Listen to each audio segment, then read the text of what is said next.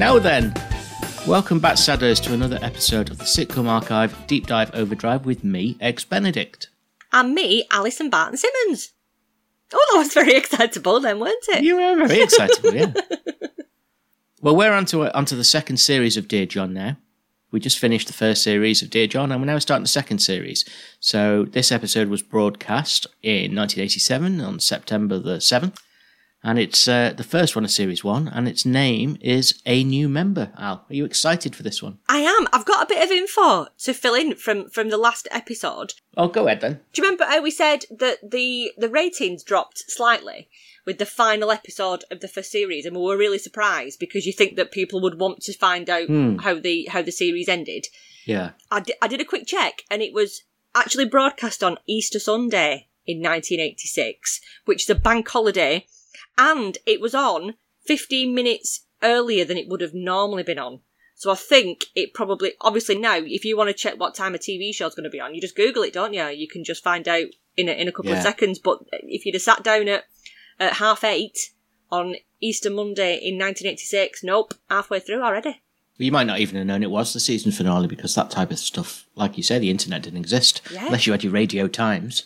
And it said so in the Radio Times, and you got your highlighter pen out to show. Did you used to do that? I'd have had it circled, me. Yeah. I'd have had it. Yeah, I still do it at Christmas. Did you have a highlighter pen that was different than your sister's highlighter pen so that you could differentiate between what you both Who was going to watch what? I think I probably just had a biro. I don't think I was allowed highlighters.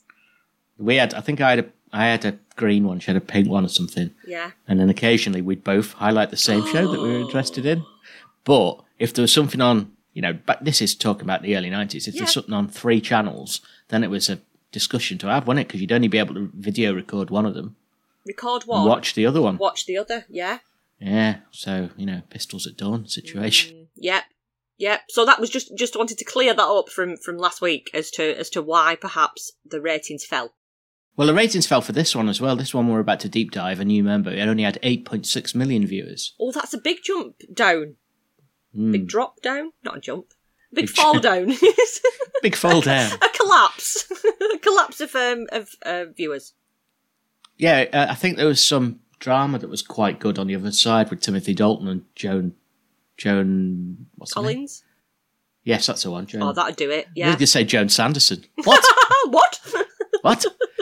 Yeah, so everyone was watching that, I think. So this one only... I mean, it did creep up as Series 2 went on. But this one only 8.6 million. But nevertheless, you will enjoy it. Yes, you will. I think the other thing we should probably say before we get stuck into this episode is that since we last recorded an episode a few weeks ago, because I've been on holiday, yes, Anna Karen from On the Buses has died. Oh. Linda Barron from Open All Hours has died, and World War III has broken out. Yeah, and I don't think we're guilty of any of those. We've not. I'm superstitious. I think we should try and make sure that we don't miss any more, just in case. Because you never know. I know. Putin might have been preoccupied waiting for this podcast to come out. I think he probably is. I like the Fawlty Towers. It's very, very funny. He's not so much into Dear John. You sounded like Count Von Count from Sesame Street. That's what it is, isn't it? They probably don't have Dear John letters in Russia. No. Probably Dear Oleg. And it's like... That's it. We'll put a nerve agent in your underpants. And that'll be the end of the relationship. Just one episode, that's it. That's it, yeah. Not to make light of the situation, obviously it's awful, but we're going to try and not push our luck by missing any more. We'll do all of them in a row now. I've got a quiz for you before we get stuck in as well. Oh, no, the other thing I was going to say. Yeah. Sorry. I've got so much information to impart. I like this. People have been watching Dear John on Forces TV. Yeah. I just thought some people might be interested to know, if they didn't already, that if you have Forces TV, they're now showing Sorry as well and Watching. Really? That's very interesting. I didn't know about Watching. Yeah. So you'll be watching that, won't you? I'll be watching, I think, yeah. Can you get Forces TV? I think we can, yeah. I think it's like right at the arse end of the other channels. But I think it's on there. What about Sorry? Were you into Sorry? You going to watch that? Not so much. It had a brilliant theme tune. It did, didn't it? It was like proper really funky. Wah funky guitar, weren't it? Matt Berry, who did that album of theme tune covers, like The Good Life was on it, and Rainbow and stuff like that. Yeah. But the best one on that album, I suppose technically we're reviewing it by talking about it, so I could probably drop a little bit of it into the episode. Yeah. It's ace. You should check out Matt Berry's theme tune album. It's such a good album, isn't it? It pops up every so often on my Spotify list. Yeah. And I forget it's there. And if it's on like just random, one of them will just pop up, and it's like always a joy. Makes me skip.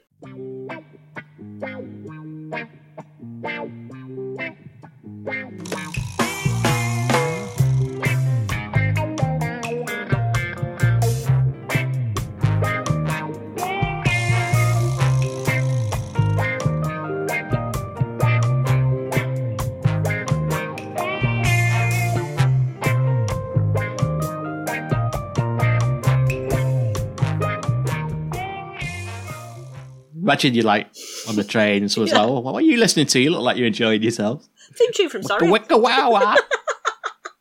Sorry. So there you go. I thought I'd just put that tip out there. Forces TV's got some great old British comedy on it at the moment. They've previously had shows like Shelley on as well, which I really like. That I don't know. It gives me a bit of a creepy feeling, Shelley, and I don't know why. Is that Hal Bennett specifically gives you the creepy feeling? It might be, yeah. Yeah, he is a very intense looking. I think that's what it is. He just gives me a bit of a dude, doesn't he? Feeling. Yeah. No, I know what you mean. He also had a very I don't know what the right adjective would be, but he had a voice that went right through you. Do you know what I mean? It could be that. Yeah. Quite an intimidating guy. Yeah. I wouldn't want to bump into him in a dark alley. Anyway, right, okay, so I've got a game for you. Okay. I've got a game for you to play. Bro. Run the theme tune. Brucey's back with another higher or lower, based this time on cameo prices. Washed up stars selling messages from themselves, signifying midlife crises.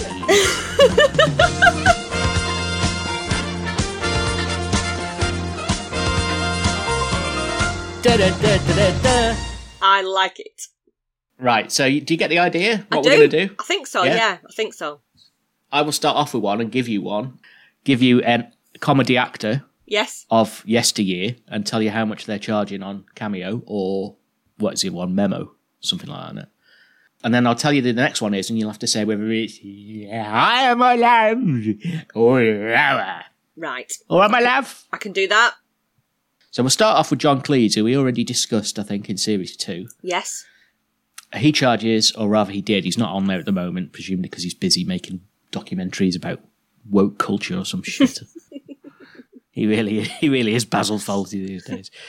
He was charging at least 250 quid a throw for a video where he would abuse you. That's if you come for an argument. Pricey. It is pricey. So you'll have to guess higher or lower, and it's pretty easy because I've given you a high one there with John Cleese. Yep. But what do you think? Ricky Tomlinson, Jim from the Royal Family, of course. Do you think he's higher or lower?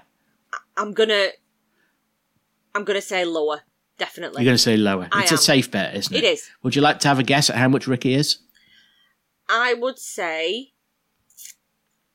I'm just going to go for around £100. £100? Not around £100. Around £100. Oh, I see what you mean. Well, you're still way off, to be honest. All right.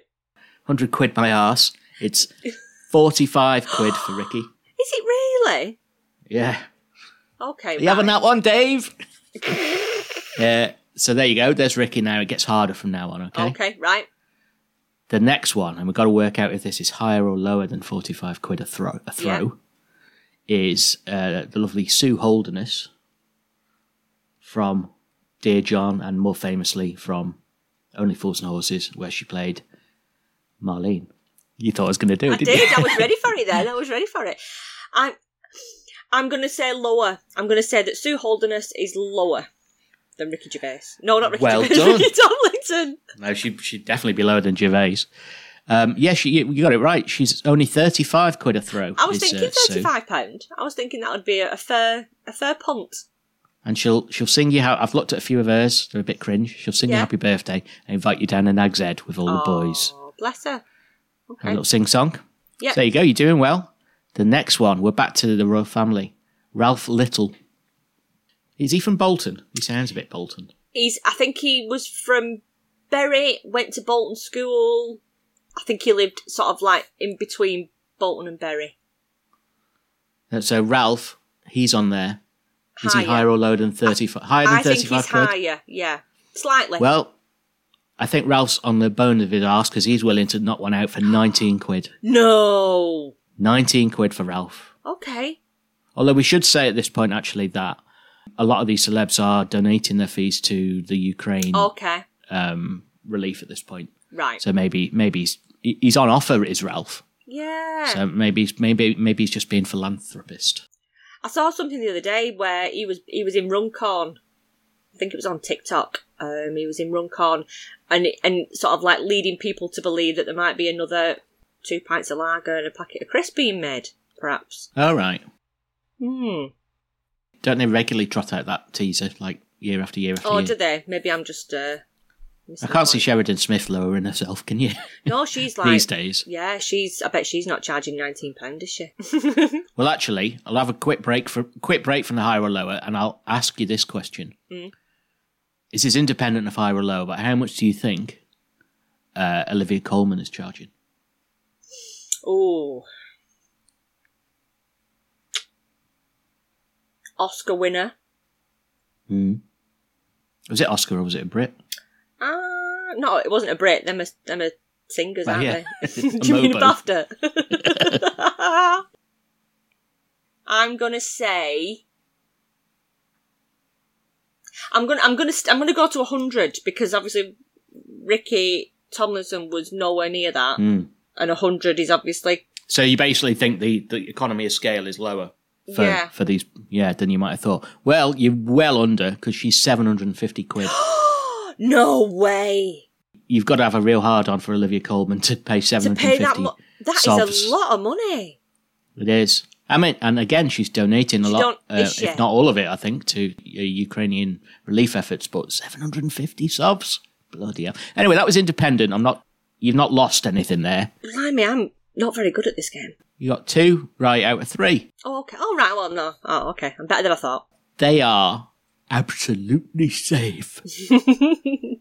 You got that on your BFH. Okay. So, Ralph Little was 19 quid. Right. Higher or lower, Norman Lovett, who was Holly in Red Dwarf. I'm going to go against my gut feeling and say lower. Oh, you should have gone with your gut feeling. Norman is a notoriously tight and bad-tempered man. Yeah. And he's therefore... Well, I don't think the bad temper's got anything to do with it, but his fondness for cash means he's asking a ludicrous 64 quid. Right, okay. Norman Lovett, 64 quid. I can't believe that. Wow. Just a couple left for you then, okay. So, I think you've got, 2 out of 4 now. So, 64 quid, higher or lower, Leslie Joseph, who was Dorian in Birds of a Feather. Lower. 50 quid. You're quite close, 40 quid. Okay, yeah. 40 quid. I think that's quite a reasonable figure. Yeah, to get her to say something flirtatious. Yeah. Yeah, batter eyelids at you and show a bit of cleavage, probably. Yeah. I didn't actually check out any of Dorian's. But I did check out the next one, which was Ted Robbins. Okay. Den Perry, the fat pig.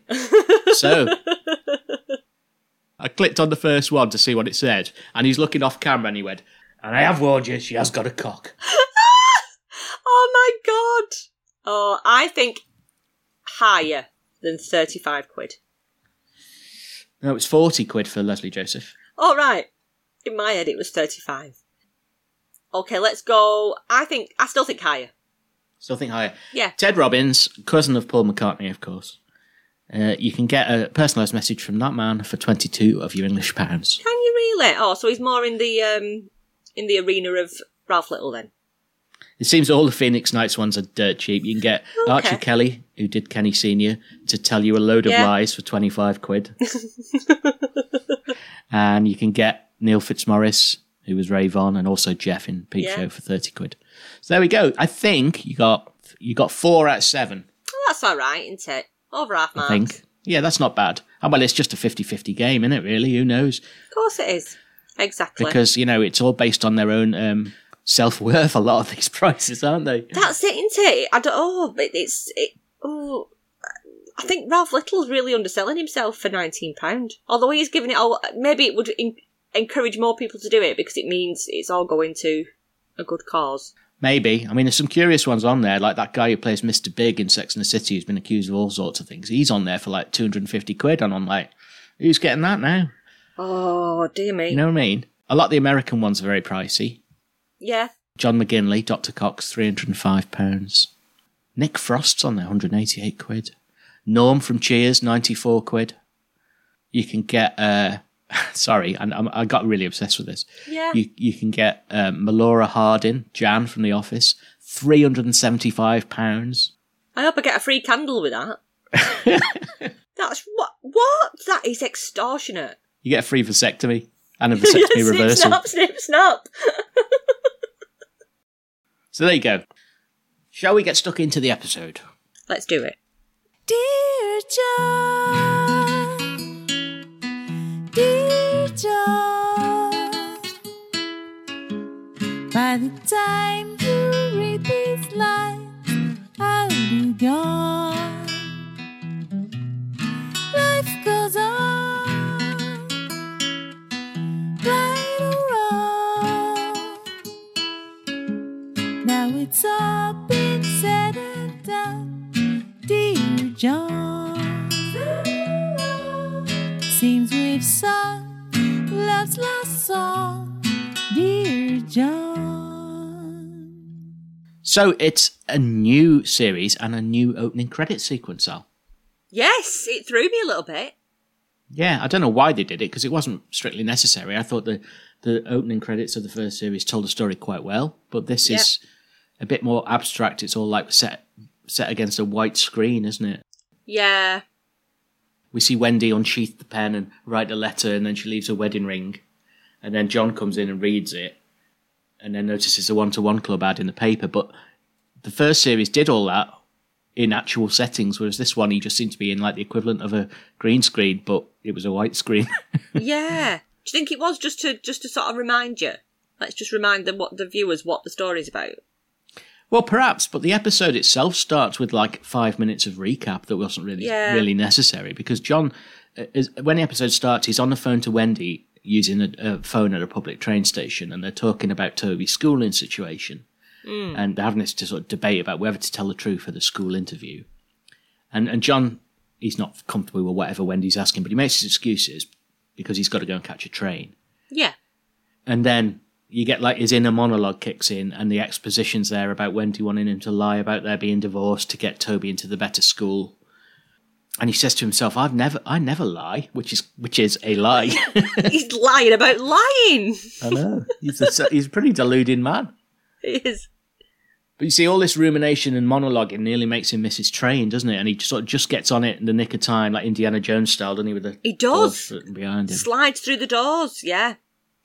And then when he's on the tube, he's just sort of standing in a throng of commuters who are staring blankly into space. And his inner monologue's continuing, giving us this recap of all the central characters of the show. Yeah. And it wasn't really necessary, was it? It was like literally to set up the start of a new series in case we'd forgot. But it was unnecessary, yeah. I felt it was a bit unnecessary because he's just stood there. This scene goes on about 3 minutes, and you just hear his monologue. Oh, I'm off to the one-to-one club on a Friday night. And, you know, Kirk the Burke and Ralph will be there, and Mrs. Arnott in a hat. Yeah. And he lists all the characters, and I'm like, yeah, I think we know John. I think we know him. But there you go. I mean, why didn't the BBC just repeat the first series before showing the second series? yeah. Just as a definite reminder, yeah. You know when you get in a train, you're rushing for a train in London. It's not like everywhere else, is it? It's not like Bolton when you go, driver, wait a minute, driver. Do you know what I mean? Yeah. Because I got me shopping. You're getting on the train or you're going to get trapped in the door. And when I used to follow Everton home and away, I used to go down. And the Scousers would always make me laugh, going, hold that train, lads! Never. There's this fella trying to hold the door open for all his mates on the tube. You're not used to that London, are you, mate? Anyway, so John's on the tube, and then he's getting a bit maudlin, actually, lamenting to himself why he ever got divorced, isn't he? And he's blaming Wendy, which is quite fair. And he says, he doesn't say it, he thinks, I've never been unfaithful to anyone. And I'm one of life's good guys, model parent, hardworking, conscientious, very responsible person, which I think he is a good egg, although I know you started to have these doubts in recent weeks. All this, he's feeling a bit sorry for himself, I think, but he's saying, I always obey the rules and I, follow the country code and everything. And he says, this is brilliant. I even carry a condom with me at all times because Claire Rayner says I should. And I didn't get that reference. Was there some sort of advert on, was there? I think it was a big thing around this time. I think there was a big push on safe sex because it was like around the time of AIDS and AIDS stuff, becoming in part of the public consciousness. I think Claire Rayner was like at the forefront of, which she always was, of like safe sex and chatting openly about using condoms. But I did like the fact that he said, I carry a condom around with me at all times, next to my donor card. But I wonder which one I'll use first. Yeah, that was a good line. Brilliant. I don't remember that advert. I remember an advert for the sanitary pads with wings. With wings, yeah. She was at the forefront of that as well. Yeah, I loved Claire Rayner. I thought she was sort of made it possible to talk about things like this, and for it not to be like a dirty secret that you can't talk about with other people. I'll have to see if I can dig out that video then on YouTube or something and share it. Is it just Claire Rayner saying, wear a nodder? It might have just been on like, like Pebble Mill at 1, that kind of show, some kind of magazine, TV fuck show. Me. She didn't get like a cucumber and show you how to put it on over it, did she? Do you know what? I don't know. I'm not going to say no, because I'm guessing at some point that's probably been a thing that she's done on like live TV with Richard Madeley. Oh my God, can you imagine a worse combination? Yeah. Richard Madeley's favourite, everyone says he's Alan Partridge, and he thinks that's... Yes. Yeah. He said, oh, no, that's just what people say. I think people overplay that. But when you read some of the things he said, the worst one, when he said to someone who was anorexic, who was like, I don't know, 5.5 stone, he went, well, that's concentration camp thin, that is. And like, you can't say that to someone, you fucking lunatic. Oh, my God. He's such a tit, isn't he? But Claire Rayner, yay, she was a goodie. Claire Rayner, yay. Richard Madeley, nay. No. His thoughts are interrupted as he realises he's nearing his station and he blurts out, excuse me, this is my condom, to a passenger as he bustles past.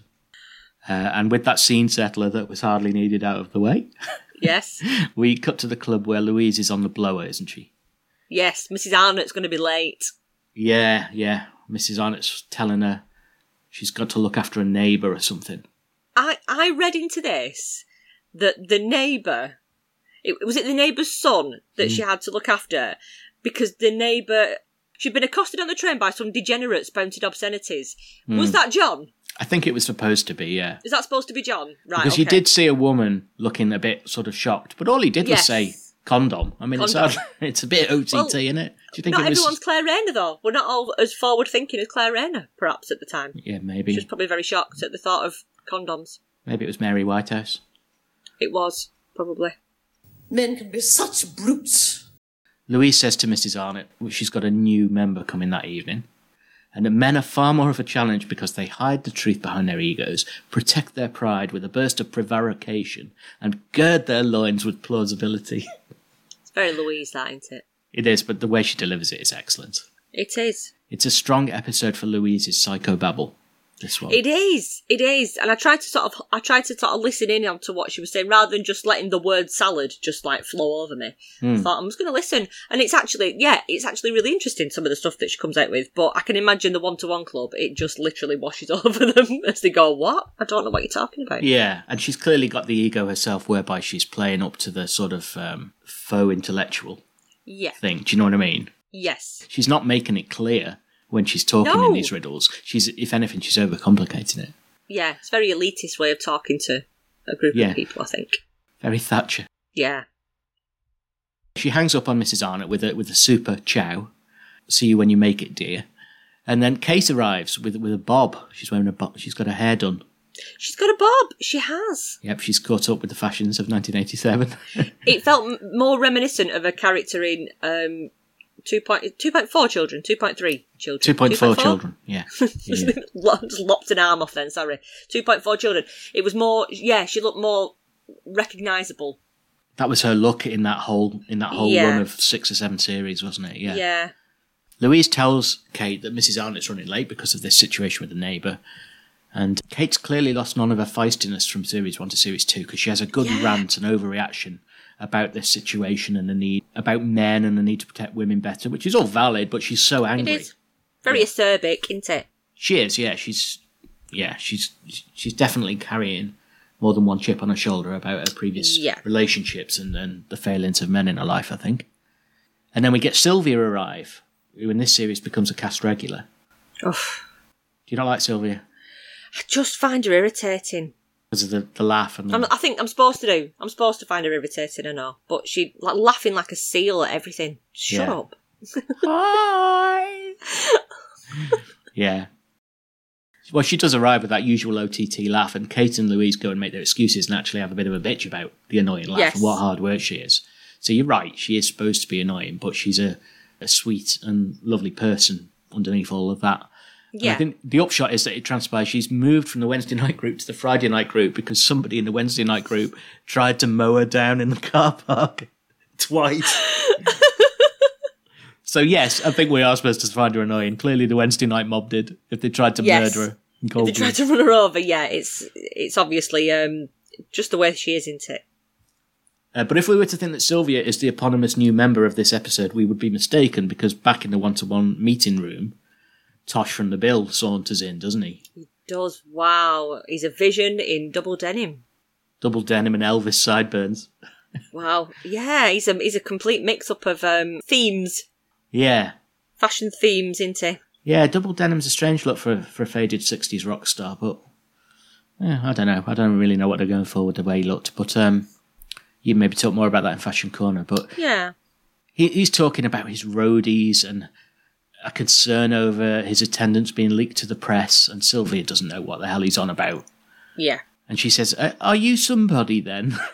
Which I quite like the wording of that. It's like, are you actually somebody of import? Are you actually somebody? Unlike the usual shower of cretins who turn up here.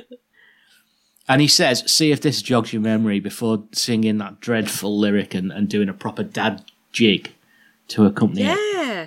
For someone that's supposed to have been a big star, he didn't really have much rhythm or talent. Voice. Yeah. No.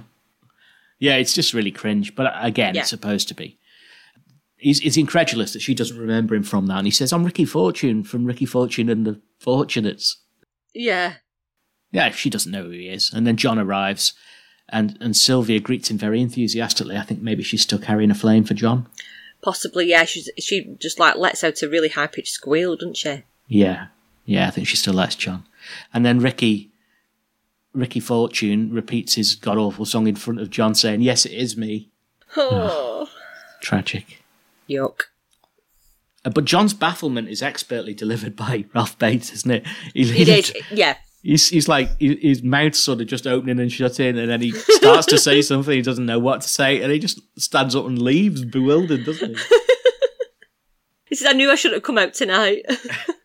Any sexual problems? Ralph's talking about philosophy and how he thinks that Louise is good at talking about it. But he didn't really believe it. But then he's been out and bought a book about existentialism. Yeah. Which is a very un-Ralph thing to do, I think, isn't it? This is where Kirk says, Ralphie, why don't you call me? I know a builder. Which is, a little bit clumsy. We get it. He thinks he wanted an extension, but yeah. Mm-hmm. But Ralph's had this epiphany, hasn't he, after doing the study, and he's contemplated his being and probed his psyche and ferreted around his subconscious. So I'm quite pleased for Ralph that he's started looking at being introspective. Absolutely. It seems like a bit of a switch in sort of character, doesn't it? It does, but Louise actually wisely counsels him that too much self-analysis and too little learning can be a bad thing, which is true. You know, navel-gazing is... Yeah. That is a pitfall of modern talking therapies, isn't it? That you'll just end up, woe betide me. Yeah, and not doing much about it. Contemplation minus interpretation leads to an introspective and sterile philosophy devoid of a perceptual and conceptual synthesis. Postulation denied interpolation plus discursive reasoning equals a polarization of the subconscious antecedent.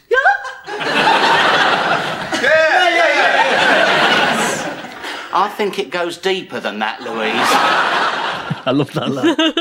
Yeah. John gets testy and asks Louise to hurry things up. He says that Ralph's been playing around with his inner self and he's old enough to know better. He's just getting a bit bored, isn't he, I think? Yeah. And I think that his patience is being tried by Louise's sort of kind of showing off with her pop psychiatry. Yeah. And Louise, at this point, she introduces Ricky formally to the group. And after a little more psychobabble, she actually invites Ricky to take the floor. So this is where Kevin Lloyd sort of stands up and he says, "You obviously all know who I am, but I'll go through the formalities." He's really not getting the fact that his fame was fleeting and... No, nobody has a clue. He's not full of self-awareness, this man. And to be fair to him, he's immediately very open and sharing with the group because he tells the tale of how he and his wife split 18 months ago. Yeah. And he says all his friends were embarrassed and really pig ignorant and they wouldn't allow him to talk to them about what he was going through. And he said, "This is the first opportunity I've had." And I thought, that's another sign of that stigmatization in the 80s, that we've had with alcoholism and other things. Yeah, don't talk about it. Yeah, bury your feelings, don't talk about it because it'll make me uncomfortable. Yeah. So I felt bad for Ricky the Pillock at this point. Did you? Yeah. Yes, I did. I thought he's there with a purpose. He's there to actually get some kind of help into the encounter group. And Louise actually points out to him something about stripping away his ego and his idea of self-importance, which again I thought was quite insightful, Yeah, definitely. He says he was married at a Druid wedding ceremony at Stonehenge, but the marriage didn't last, and it shouldn't have surprised him. How many marriages last in show business? That's true. And then the group visibly perk up at this, don't they? Because they're like, "Oh, he's famous." And to me, based on his behaviour to that point, it should have been fairly obvious that the guy thought he was a known figure. Yeah. Yeah. Show business? You're in show business? Yeah, I've been in the business most of my adult life. Have you ever been on television? Yeah, lots of times. I thought I recognised you. Didn't you used to play the curb crawler in Sesame Street? Yeah, they're all like suddenly excited apart from Kirk, who looks noticeably peeved at the idea there's a bigger fish in the room than he is. The attention that this man's going to get, that he's taking it away from him. But it turns out that Rick was big in Iceland. Yeah. And that's it. Yeah. Kirk says, well, first of all, Kirk says, "Were you the curb crawler in Sesame Street?" Was there a curb crawler in Sesame Street? I wouldn't have thought so, would you? No, I don't think there was. That's a bit clumsy, isn't it? Is he getting mixed up? Maybe. But then he says, "Well, I've never heard of you." And then Kate's sort of mocking him and says, "You've never heard of Sesame Street until your remedial reading classes." And Kirk challenges, says, "All right, Tiger, have you heard of him?" And she has to admit that she hasn't either, really. Yeah. It doesn't look like anyone in the group has heard of Ricky. And as you say, this is where he says, "Well, I went to number 1 in Iceland." In Iceland. John says that he was one of the biggest fans and he had all the albums, which again, it just contradicts him not being a liar. He was insistent earlier on in this episode that he wasn't a liar. And now, I suppose this is kind of like white lies, isn't it, to make somebody feel more comfortable and make them feel better. But he gets himself into a pickle by lying. There was no need. No, most of his lies are harmless. The only person they ever hurt usually is him, because it comes back on him. Yeah. Like I say, I think he's a good, empathetic man, and he's trying to make the guy feel better because he looks crestfallen. Yeah. But he overshoots it, because rather than just saying, "Oh, I remember you, yeah, you were good," he's like, "I've got all your records." I mean, why would you say that? You're going to be quizzed on it. Because Kirk says that he doesn't believe John, and says, John's a goody-goody teacher, and he makes Joe 90 look sleazy. Despite the fact that when Kurt asked John to get him a date with Kate, he nearly slept with her. Yeah. So that's quickly been forgotten. It has, hasn't it? Well, Ralph's saying, "Well, this band are very popular in Iceland," and Kirk says, "Well, so are Huskies." Kirk asks John, he says, "All right then, what's your favourite record?" And obviously he's struggling. No. Yeah. Kirk's humiliating Ricky, really. Yes. Because he's threatened by him. So Louise quickly brings the meeting to a close as it's gone 9. So she says, "I think we best finish here." And that's where Mrs. Arnott bursts in late. And she sees Ricky, and she says, "Oh, Ricky!" Like some prototype Bianca Jackson. I loved this. She's so excited, bless her. And then so's Ricky. He's made up that someone actually knows him. Yeah. What a cutie. I like Mrs. Arnott. I'm sorry I'm late, everybody. I had to look after my neighbour. Oh, Ricky!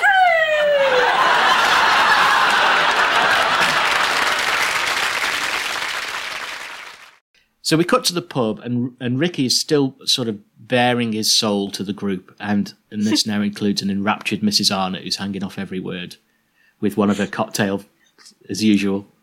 It really made me laugh, this, because Tosh was talking about his relationship, and Mrs. Arnott asks, but what about your fan club? Because obviously she thinks he must have like thousands of women throwing themselves at him. And Kirk says they were all wiped out in a tandem crash. Which I thought was a great line. Yeah, Kirk's teasing this guy mercilessly. Yeah. Well, Louise is still kind of orientating Ricky about the group and talking about the social side of the club, isn't she? Yes, yeah. She says, you will have fun. And Kate says, honestly, it's a laugh a month. Louise is really annoyed at that as well. She looks really cross. Yeah, I think she takes some great pride in her role as facilitator. Yeah. But then she says, we used to do walking holidays until one member was knocked off Scarfell Pike. We used to organise walking holidays in the Lake District until we had a very unfortunate incident 3,000 feet up Scarfell Pike. One of our members was accidentally knocked over the edge. You mean they were killed? Oh, no. You weren't hurt, were you, dear? Cuts, bruises and shock, that's all. She managed to hang on to a twig until the helicopter arrived. And Louise got it on Cinefilm, and she must show it at one of the meetings.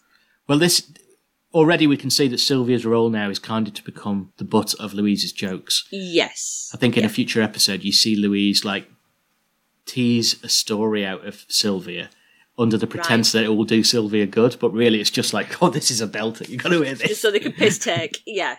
So for all of her psychobabble, she really just likes the salacious gossip and stories. Well, that's the kind of guy I am. At the bar, Ralph asked John if he'd really heard of Ricky Fortune and the Fortunates, and John admits that he hadn't. And Ralph says, I thought so.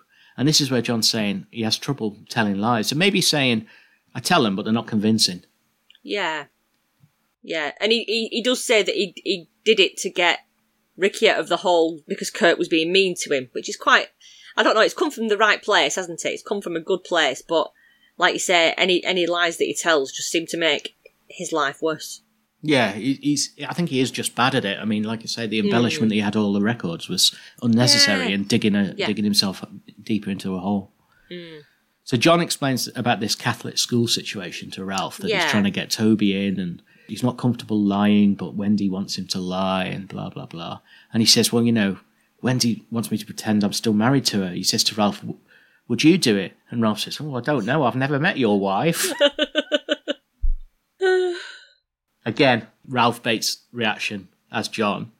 He's a brilliant reactor. Yeah, he is. Yes. So at this point, Kate and Ralph and Louise, Sylvia and Kirk, they all leave sort of independently, I think. Yeah. And we're just left with John, Mrs. Arnott and Ricky. Ricky asked John if he really remembered him and if he really bought all of his records. And John says, yes, I did, you know. Thankfully, he isn't quizzed on that any further. Yeah, thank God, yeah. And then he leaves doing that embarrassing 60s shuffle again on his way out, which just... Oh, I find him really annoying. I don't mind that actor, but I just find the character really cringe and pathetic and... It's irritating, isn't it? Yeah. Cringe comedy almost, which, as I said before, is not my cup of tea. Yeah. So we cut after that to the Catholic school interview, and there's this sort of scary-looking nun looking suspiciously at John and Wendy straight from the off, isn't there? Yeah. And there's a priest/head teacher. I can't really decide what he is. I think they would have been the same thing, probably. Would they? That's not normal, though. I mean, going to a Catholic school myself. You get convent schools, but you rarely see a priest who's the teacher as well, because priests are far more important than men. You know what I mean? So why would the priest be doing the interview then? I don't know. I think it was written by a man who doesn't know a lot about Catholicism, because they also refer to the Mother Superior as Mother. You know the way a priest gets referred to as Father? Yeah.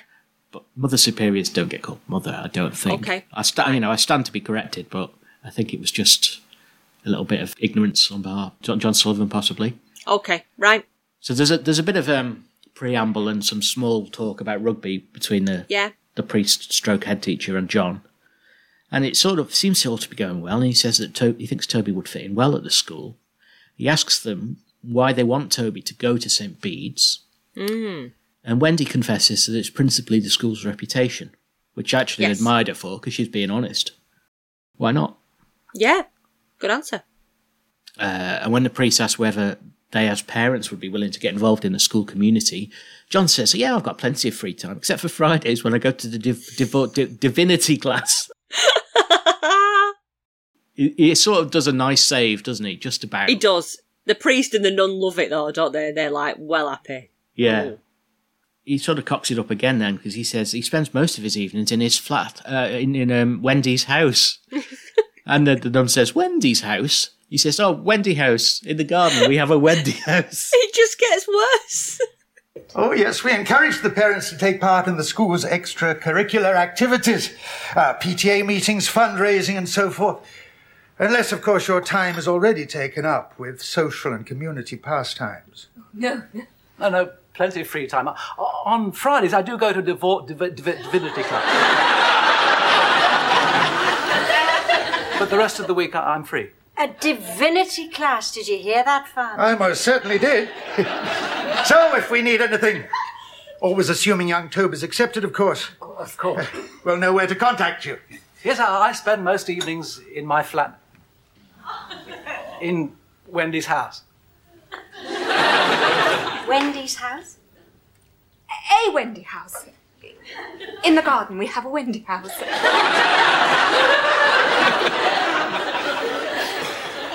And most evenings, you're in it. It's suddenly sort of disintegrated into a John Gordon Sinclair farce comedy, hasn't it? At this point? Yeah. A Wendy house, and in the evenings you're in it. Yeah, I keep rabbits in the Wendy house. It's just, Yeah. Not convincing. But he seems to have saved himself again until right at the end when the priest asks for the paperwork. And in pulling the paperwork out of his wallet, of course, his condom that he mentioned right at the start falls out on the desk. It's a Durex Featherlight, which I was actually surprised to see existed in the 80s. But there you go. And it just falls out. He says, Claire Rayner says. Love it. And that's the end of the episode. Seems we've sung love's last song, dear John. I thought that was quite a big topic for the 80s, for the mid-80s. The contraception thing. Contraception, safe sex, AIDS. I think that was quite topical and quite... They didn't really go near AIDS, though, really, did they? There was an AIDS poster. Oh, was there? On the wall. Yeah. There was there an AIDS poster? Or have I just made that up? Where? In the one-to-one club in the community centre before they go in. Yeah. In the corridor. I'm sure there was an AIDS poster on the wall. Ooh, that would definitely be a bric-a-brac spotlight.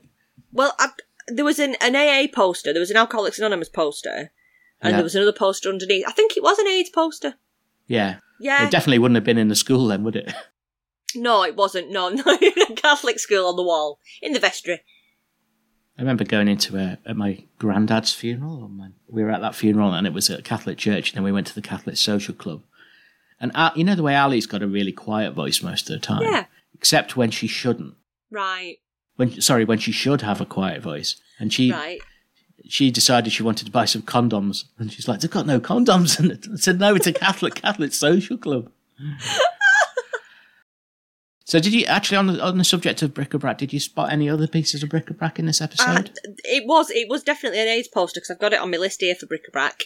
Okay. So yeah, and I thought it was quite a topical thing, and just interesting, because I think the BBC do that quite often. Even now, they sort of, some might call it woke, others might call it just being at the forefront of promoting things that need to be promoted, perhaps. So yeah, I noticed that.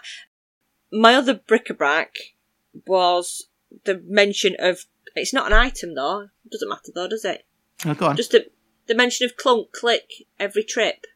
Oh yeah. And I know I'm paddling into muddy waters there with the connection with Jimmy Savile. But yeah, it's of a time, isn't it? Clunk Click every trip. Was that him, was it? I didn't remember it as being him. Yeah. One of his hiding in plain sight things, I guess. Yeah. Such a good guy. The other bric-a-brac I got was the pump in the pub for Skull. Oh, Skull. Why aren't you singing? I don't know the words. Yeah, I used to like a pint of Skull. Although in hindsight it was probably piss. Yeah. What about MVP this week? Did you get one? I think my MVP this week is Ralph. Okay.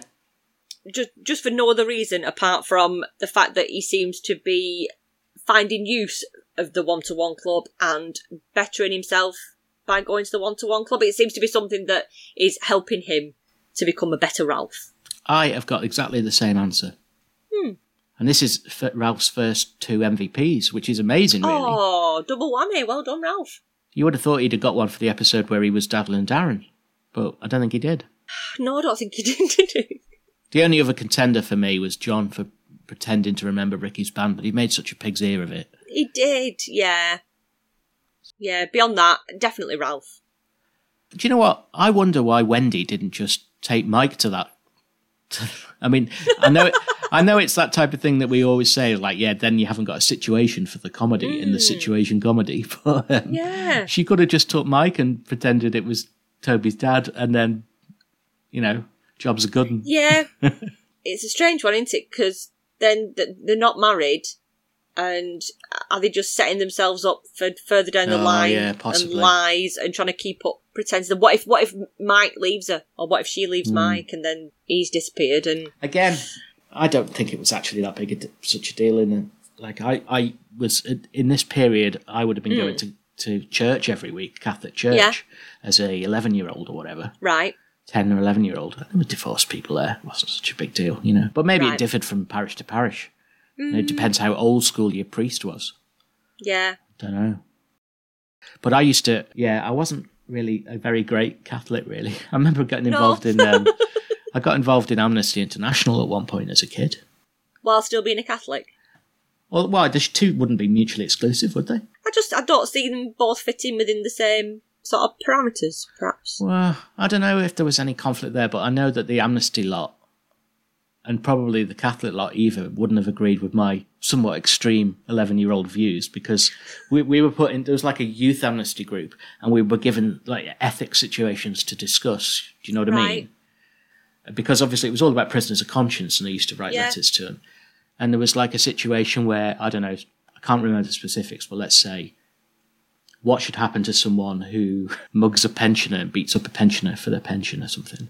And I'd be like, okay. And you get all these young sort of earnest do-gooder kids type of thing, with good hearts. Some of them are, again, religious, sort of saying, well, they should be rehabilitated or they should be punished, but they should be made to understand the repercussions of their actions. And they come to me, I was like, harvest their organs. There's people out there need livers and kidneys. I remember the leader of the group was just like, Jesus, what have we got here? Yeah. I didn't go back. I don't think I was invited back. I'm not that extreme anymore. I don't want to harvest the organs of mothers anymore. No, that is extreme. And yeah, I was very black and white as a kid. Not very tolerant. Yeah. Okay, shall we have a trip to Fashion Corner? Let's do that. Whatever happened to those clothes we wore? It seems we never wear those clothes no more. Fashion Corner. This week I've got there's lots of green again. I'm sorry. I'll just preface this Fashion Corner with that mention. However, we start off with Louise this week, who, when she's on the telephone early on in the episode to Mrs. Arnott, she's in a red and white striped, open-necked, collared blouse, and I thought it was really pretty. I didn't want to mention weight, because I don't like, it's none of my business, somebody else's weight, but it looked like the actor, she'd lost a bit of weight between series, perhaps. So the look of the top, it just looked, I don't know, a little bit different on her. I don't know. She had a massive collection of gold jewellery on as well, and it's jewellery that I remember my mum wearing. So like a chokery, thick gold necklace, earrings. We're moving more towards the 90s, the look of like the 90s clothes, I think. And I know we've not moved on much, it's only like a year, but I feel like there's been a bit of a slight shift. Okay. Kate is in like a ditzy floral blouse shirt. The haircut that we mentioned earlier is quite significant because it's in the more of the bob shape that we recognise from the actor in the 1990s in 2.4 Children, which I think that was the thing that made me feel like we'd moved on a little bit. And we've seen it from like the 70s when we started with The Good Life in the mid-70s. I think we've seen that shift, especially with the women and their fashion sort of throughout the decades that we've looked at so far. Sylvia, quite green. Pastel sage in a collared blouse and skirt. She had some wonderful 1980s Dynasty shoulder pads. Very sticky outy, obvious shoulder pads, and costume jewellery, like a beaded necklace. Again, she had the kind of beaded necklace that Louise had on. Ricky Fortune? Yeah. Tosh. Yeah. Double snow washed denim. Not just any old denim, it was snow washed.